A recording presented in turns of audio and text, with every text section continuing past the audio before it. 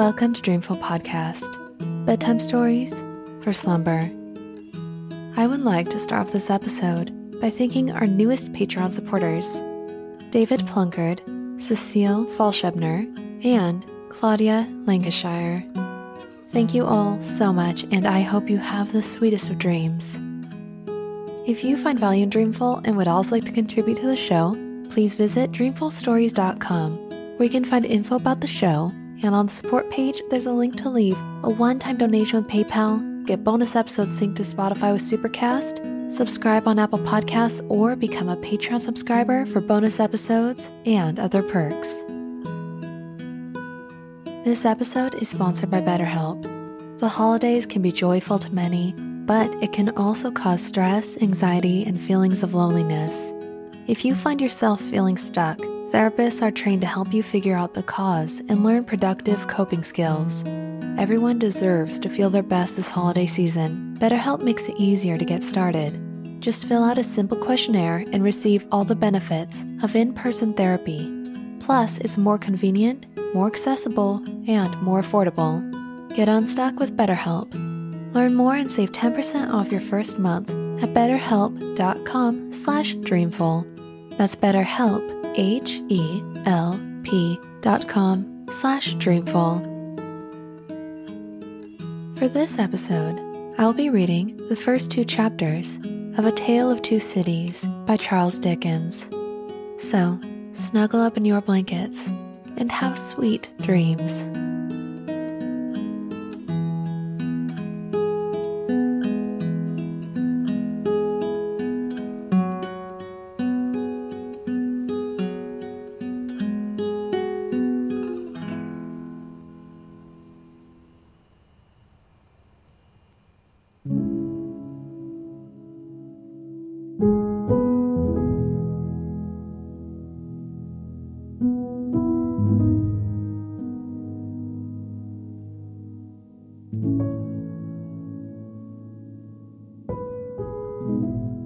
It was the best of times. It was the worst of times. It was the age of wisdom. It was the age of foolishness. It was the epoch of belief.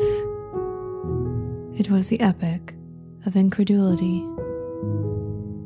It was the season of light. It was the season of darkness. It was the spring of hope. It was the winter of despair. We had everything before us. We had nothing before us. We were all going direct to heaven. We were all going direct the other way. In short, the period was so far like the present period that some of its noisiest authorities insisted on its being received, for good or for evil, in the superlative degree of comparison only. There were a king with a large jaw and a queen with a plain face on the throne of England. There were a king with a large jaw and a queen with a fair face on the throne of France. In both countries it was clearer than crystal to the lords of the state preserves of loaves and fishes that things in general were settled forever. It was the year of our Lord 1775. Spiritual revelations were conceded to England at that favored period, as at this. Mrs. Southcott had recently attained her 25th blessed birthday, of whom a prophetic private in the Life Guards had heralded the sublime appearance by announcing that arrangements were made for the swallowing up of London and Westminster. Even the Cock Lane ghost had been laid only a round dozen of years, after rapping out its messages, as the spirits of this very year last past, supernaturally deficient in originality, rapped out theirs.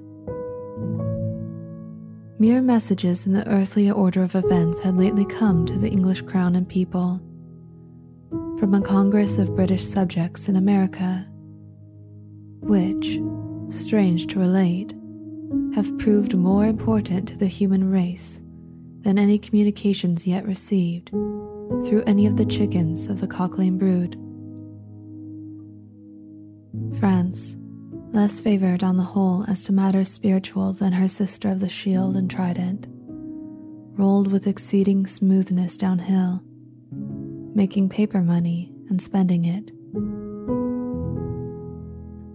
Under the guidance of her Christian pastors, she entertained herself besides with such humane achievements as sentencing a youth to death because he had not kneeled down in the rain to do honor to a dirty procession of monks which passed within his view at a distance of some 50 or 60 yards. It is likely enough that rooted in the woods of France and Norway there were growing trees when that sufferer was put to death, already marked by the woodman, fate, to come down and be sawn into boards to make a certain movable framework with a sack and a knife in it, terrible in history. It is likely enough that in the rough outhouses of some tillers of the heavy lands adjacent to Paris, there were sheltered from the weather that very day rude carts, bespattered with rustic mire, snuffed about by pigs, and roosted in by poultry, which the farmer, Death, had already set apart to be his timbrels of the Revolution.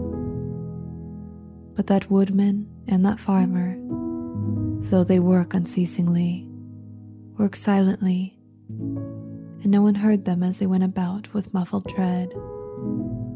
The rather, forasmuch as to entertain any suspicion that they were awake was to be atheistical and traitorous. In England, there was scarcely an amount of order and protection to justify much national boasting.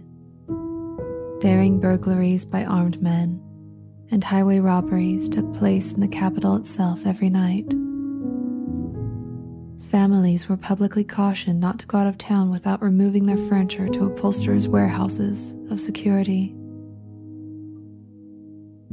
The highwayman in the dark was a city tradesman in the light, and being recognized and challenged by his fellow tradesmen whom he stopped in his character of the captain, gallantly shot him through the head and rode away. The mail was waylaid by 7 robbers, and the guard shot 3 dead, and then got shot dead himself by the other 4, in consequence of the failure of his ammunition. After which the mail was robbed in peace. That magnificent potentate, the Lord Mayor of London, was made to stand and deliver on Turnham Green by one highwayman who despoiled the illustrious career in sight of all his retinue. Prisoners in London gaols fought battles with their turnkeys, and the majesty of the law fired blunderbusses in among them, loaded with rounds of shot and ball. Thieves snipped off diamond crosses from the necks of noble lords at court drawing rooms. Musketeers went into St. Giles to search for contraband goods, and the mob fired onto the musketeers, and the musketeers fired on the mob, and nobody thought any of these occurrences much out of the common way. In the midst of them, the hangman, ever busy and ever worse than useless, was in constant requisition, now stringing up long rows of miscellaneous criminals, now hanging a housebreaker on Saturday who had been taken care on Tuesday, now burning people in the hand at Newgate by the dozen, and now burning pamphlets at the door of the Westminster Hall, today taking the life of an atrocious murderer, and tomorrow of a wretched pilferer who had robbed a farmer's boy of 6pence. All these things and 1,000 like them came to pass in and close upon the dear old year 1775, environed by them while the woodman and the farmer worked unheeded, those two of the large jaws, and those other two of the plain in their fair faces, trod with stir enough, and carried their divine rights with a high hand. Thus did the year 1775 conduct their greatnesses in myriads of small creatures, the creatures of this chronicle among the rest, along the roads that laid before them. It was the Dover road that lay on a Friday night late in November, before the first of the persons with whom this history has business. The Dover road lay, as to him, beyond the Dover Mail as it lumbered up Shooter's Hill. He walked uphill in the mire by the side of the mail, as the rest of the passengers did, not because they had the least relish for walking exercise under the circumstances, but because the hill and the harness and the mud and the mail were all so heavy that the horses had 3 times already come to a stop, besides once drawing the coach across the road with the mutinous intent of taking it back to Blackheath. Reins and whip and coachman and guard, however in combination, had read that article of war which forbade a purpose otherwise strongly in favor of the argument that some brute animals are endured with reason, and the team had capitulated and returned to their duty. With drooping heads and tremulous tails, they mashed their way through the thick mud, floundering and stumbling between whiles, as if they were falling to pieces at the larger joints. As often as the driver rested them and brought them to a stand, with a wary, "Wo-ho, so-ho then," the near leader violently shook his head and everything upon it, like an unusually emphatic horse, denying that the coach could be got up a hill. Whenever the leader made this rattle, the passenger started, as a nervous passenger might, and was disturbed in mind.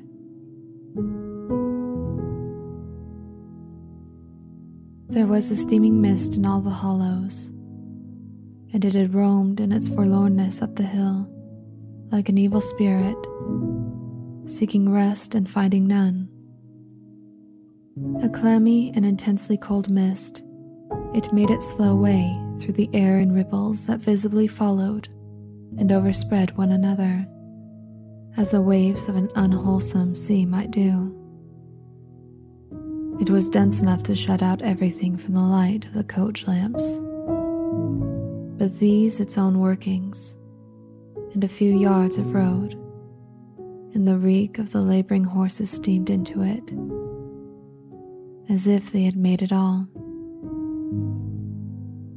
2 other passengers besides the one were plodding up the hill by the side of the mail.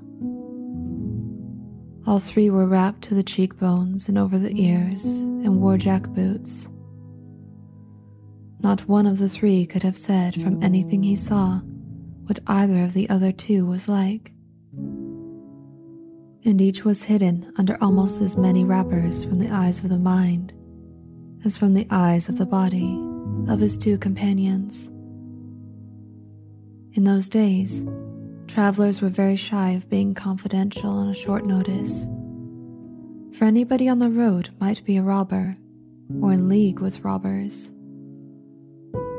As to the latter, when every posting house and alehouse could produce somebody in the captain's pay, ranging from the landlord to the lowest stable nondescript, it was the likeliest thing upon the cards. So the guard of the Dover Mail thought to himself, that Friday night in November 1775, lumbering up the Shooter's Hill, as he stood on his own particular perch behind the mail, beating his feet and keeping an eye and a hand on the arm chest before him, where a loaded blunderbuss lay at the top of 6 or 8 loaded horse pistols deposited on a substratum of cutlass.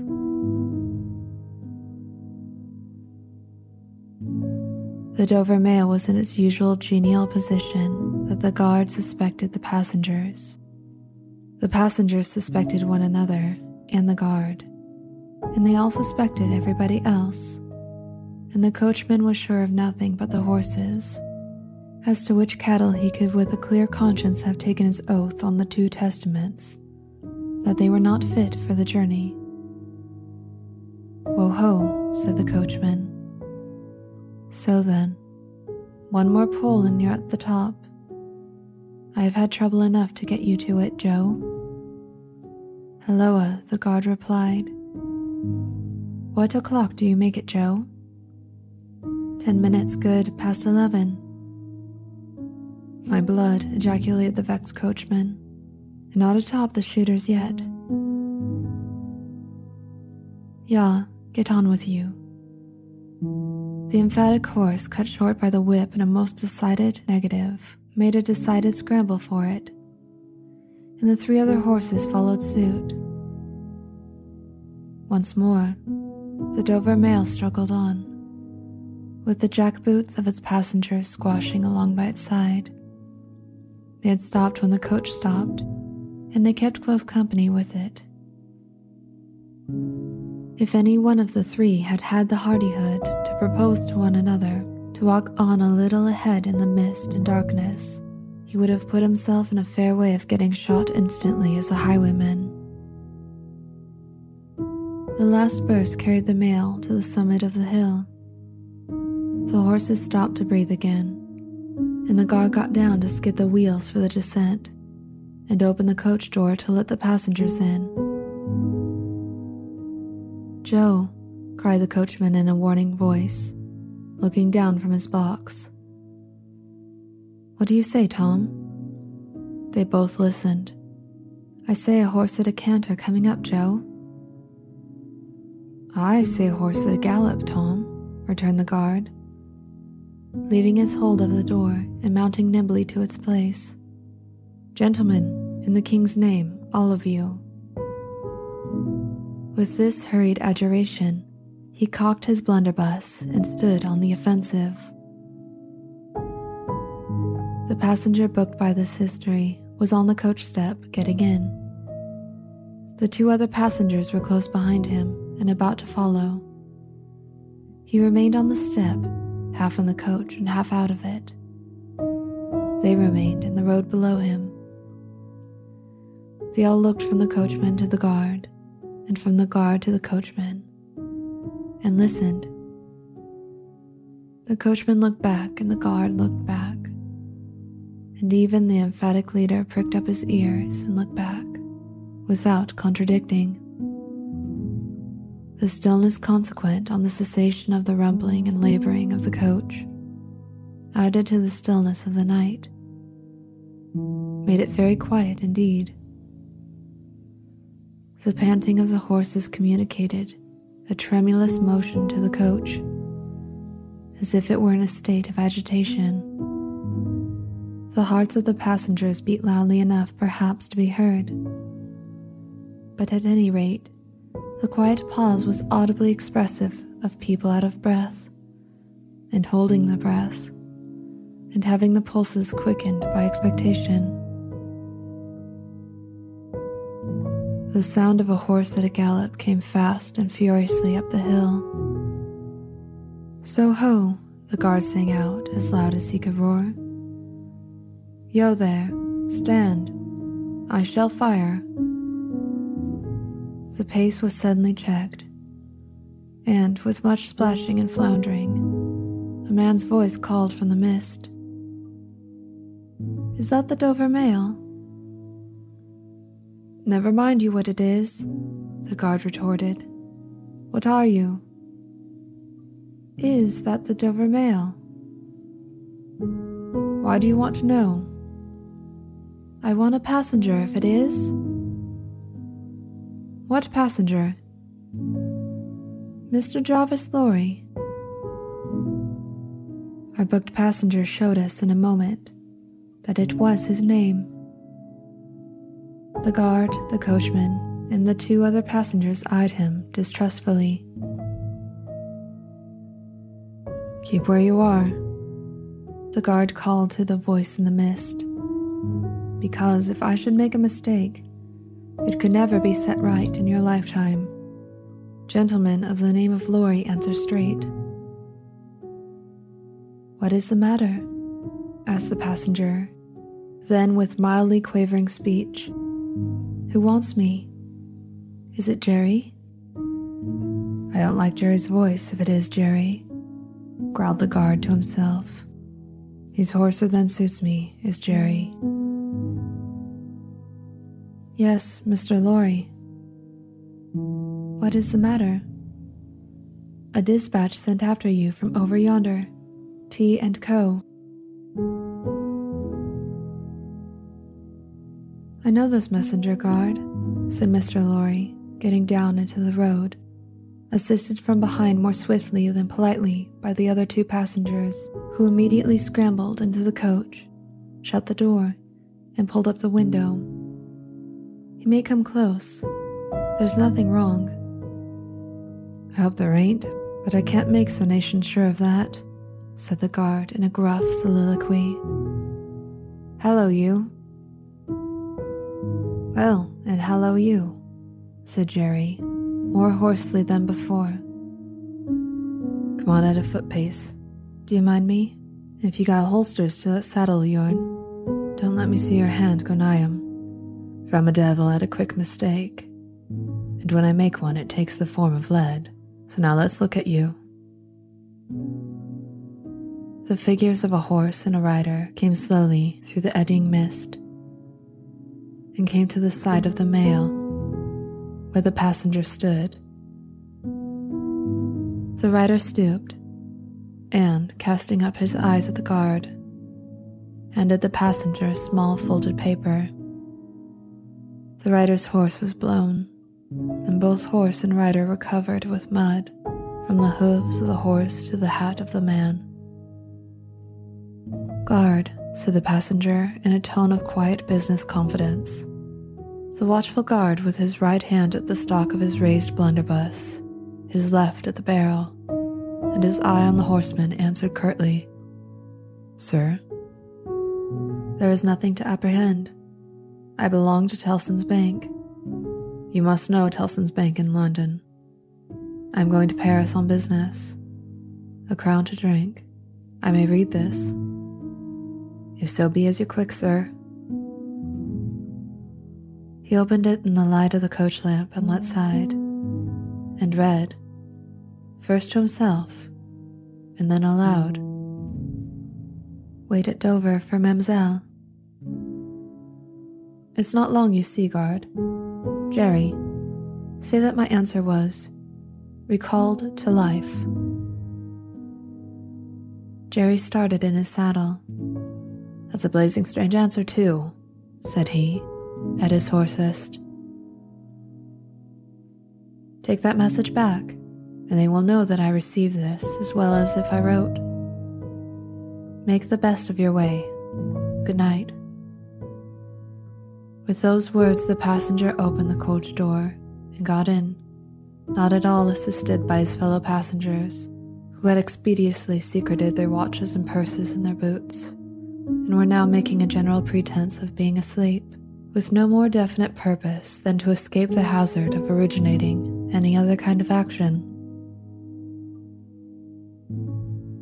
The coach lumbered on again, with heavier wreaths of mist closing round it as it began the descent. The guard soon replaced his blunderbuss in his arm chest, and, having looked to the rest of its contents, and having looked to the supplementary pistols that he wore in his belt, looked to a smaller chest beneath his seat, in which there were a few smith's tools, a couple of torches, and a tinder box. For he was furnished with that completeness that if the coach lamps had been blown and stormed out, which did occasionally happen, he had only to shut himself up inside, keep the flint and steel sparks well off the straw, and get a light with tolerable safety and ease, if he were lucky, in 5 minutes. "Tom," softly over the coach roof. "Hello, Joe. Did you hear the message?" I did, Joe. What did you make of it, Tom? Nothing at all, Joe. That's a coincidence, too, the guard mused, for I made the same of it myself. Jerry, left alone in the mist and darkness, dismounted meanwhile, not only to ease his spent horse, but to wipe the mud from his face and shake the wet out of his hat brim, which might be capable of holding about half a gallon. After standing with the bridle over his heavily splashed arm until the wheels of the mail were no longer within hearing, and the night was quite still again, he turned to walk down the hill. After that, there gallop from the Temple Bar, old lady. I won't trust your forelegs till I get you on level, said this horse messenger, glancing at his mare. Recall to life. That's a blazing strange message. Much of that wouldn't do for you, Jerry. I say, Jerry. You'd be in a blazing bad way if recalling to life was to come into fashion, Jerry.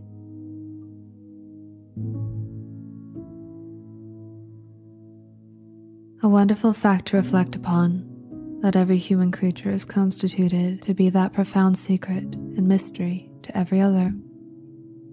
A solemn consideration when I enter a great city by night, that every one of those darkly clustered houses encloses its own secret, that every room in every one of them encloses its own secret, that every beating heart in the hundreds of thousands of breasts there is, in some of its imaginings, a secret to the heart nearest it. Something of the awfulness, even of death itself, is referable to this. No more can I turn the leaves of this dear book that I loved, and vainly hope in time to read it all. No more can I look into the depths of this unfathomable water, wherein, as momentary lights glanced into it, I have had glimpses of buried treasure and other things submerged. It was appointed that the book should shut with a spring, forever and forever, when I had read but a page. It was appointed that the water should be locked in an eternal frost, when the light was playing on its surface, and I stood in ignorance on the shore. My friend is dead. My neighbor is dead. My love, the darling of my soul, is dead. It is the inexorable consolidation and perpetuation of the secret that was always in that individuality, in which I shall carry in mind to my life's end. In any of the burial places of this city through which I pass, is there a sleeper more inscrutable than its busy inhabitants are, in their innermost personality, to me, or than I am to them? As to this, his natural and not to be alienated inheritance, the messenger on horseback had exactly the same possessions as the king, the first minister of state, or the richest merchant in London. So with the 3 passengers shut up in the narrow compass of one lumbering old mail coach, they were mysteries to one another, as complete as if each had been in his own coach and 6, or his own coach and 60, with the breadth of a country between him and the next. The messenger rode back at an easy trot, stopping pretty often at alehouses by the way to drink, but evincing a tendency to keep his own counsel and to keep his hat cocked over his eyes. He had eyes that assorted very well with that decoration, being of a surface black with no depth in color or form, and much too near together, as if they were afraid of being found out in something, singly if they kept too far apart. They had a sinister expression, under an old cocked hat like a 3-cornered spittoon, and over a great muffler for the chin and throat, which descended nearly to the wearer's knees. When he stopped for drink, he moved this muffler with his left hand, only while he poured his liquor in with his right. As soon as that was done, he muffled again. "No, Jerry, no," said the messenger, harping on one theme as he rode. "It wouldn't do for you, Jerry. Jerry, you honest tradesman. It wouldn't suit your line of business. Recalled. Bust me if I don't think he'd been a-drinking." His message perplexed his mind to that degree that he was fain, several times, to take off his hat to scratch his head. Except on the crown, which was raggedly bald, he had stiff black hair, standing jaggedly all over it, and growing downhill almost to his broad, blunt nose. It was so like Smith's work, so much more like the top of a strongly spiked wall than a head of hair, that the best of players at leapfrog might have declined him as the most dangerous man in the world to go over. While he trotted back with the message he was to deliver to the night watchman in his box at the door of Tellson's Bank by Temple Bar, who was to deliver it to great authorities within, the shadows of the night took such shapes to him as arose out of the message, and took such shapes to the mare as arose out of her private topics of uneasiness. They seemed to be numerous, for she shied at every shadow on the road.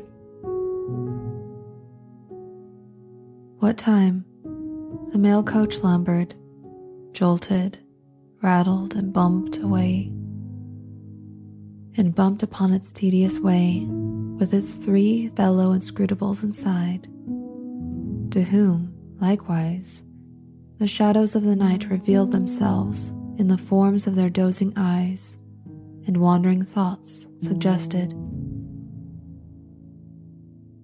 Tellson's Bank had a run upon it in the mail. As the bank passenger, with an arm drawn through the leathern strap, which did what lay in it to keep him from pounding against the next passenger and driving him into his corner whenever the coach got a special jolt, nodded in his place with half-shut eyes, the little coach windows and the coach lamp dimly gleaming through them, and the bulky bundle of opposite passenger became the bank, and did a great stroke of business. The rattle of the harness was the chink of money, and more drafts were honored in 5 minutes than even Tellson's, with all its foreign and home connection, ever paid in thrice the time. Then the strong rooms underground at Tellson's, with such of their valuable stores and secrets as were known to the passenger. And it was not a little that he knew about them, opened before him, and he went in among them with the great keys and the feebly burning candle, and found them safe, and strong, and sound, and still, just as he had last seen them. But though the bank was almost always with him, and though the coach, in a confused way like the presence of pain under an opiate, was always with him, there was another current of impression that never ceased to run all through the night. He was on his way to dig someone out of a grave. Now, which of the multitude of faces that showed themselves before him was the true face of the buried person? The shadows of the night did not indicate, but they were all the faces of a man of 45 by years, and they differed principally in the passions they expressed, and in the ghastliness of their worn and wasted state. Pride, contempt, defiance, stubbornness, submission, lamentation, succeeded one another. So did varieties of sunken cheek, cadaverous color, emaciated hands and figures, but the face was in the main one face, and every head was prematurely white. 100 times the dozing passenger inquired of the specter, "Buried how long?" The answer was always the same, "Almost 18 years. You had abandoned all hope of being dug out long ago. You know that you are recalled to life. They tell me so. I hope you care to live. I can't say. Shall I show her to you? Will you come and see her?" The answers to this question were various and contradictory. Sometimes the broken reply was, "Wait, it would kill me if I saw her too soon." Sometimes it was given in a tender rain of tears, and then it was, "Take me to her." Sometimes it was staring and bewildered, and then it was, "I don't know her. I don't understand." After such imaginary discourse, the passenger in his fancy would dig and dig, dig, now with a spade, now with a great key, now with his hands, to dig this wretched creature out. Got out at last, with earth hanging about his face and hair. He would suddenly fall away to dust. The passenger would then start to himself and lower the window to get the reality of mist and rain on his cheek. Yet, even when his eyes were opened on the mist and rain, on the moving patch of light from the lamps, and the hedge at the roadside retreating by jerks, the night shadows outside the coach would fall into the train of the night shadows within. The real banking house by Temple Bar, the real business of the past day, the real strong rooms, the real express sent after him, and the real message returned would all be there. Out of the midst of them, a ghostly face would rise, and he would accost it again. "Buried how long?" "Almost 18 years. I hope you care to live?" "I can't say." Dig, dig, dig, until an impatient movement from one of the two passengers would admonish him to pull up the window, draw his arm securely through the leathern strap, and speculate upon the two slumbering forms, until his mind lost its hold of them, and they again slid away into the bank and the grave. Buried how long? Almost 18 years. You've abandoned all hope of being dug out? Long ago. The words were still in his hearing as just spoken, distinctly in his hearing as ever spoken words had been in his life. When the weary passenger started to the consciousness of daylight and found that the shadows of the night were gone, he lowered the window and looked out at the rising sun. There was a ridge of plowed land, with the plow upon it where it had been left last night when the horses were unyoked. Beyond, a quiet coppice wood, in which many leaves of burning red and golden yellow still remained upon the trees. Though the earth was cold and wet, the sky was clear, and the sun rose bright, placid, and beautiful. 18 years, said the passenger, looking at the sun. Gracious Creator of day, to be buried alive for 18 years.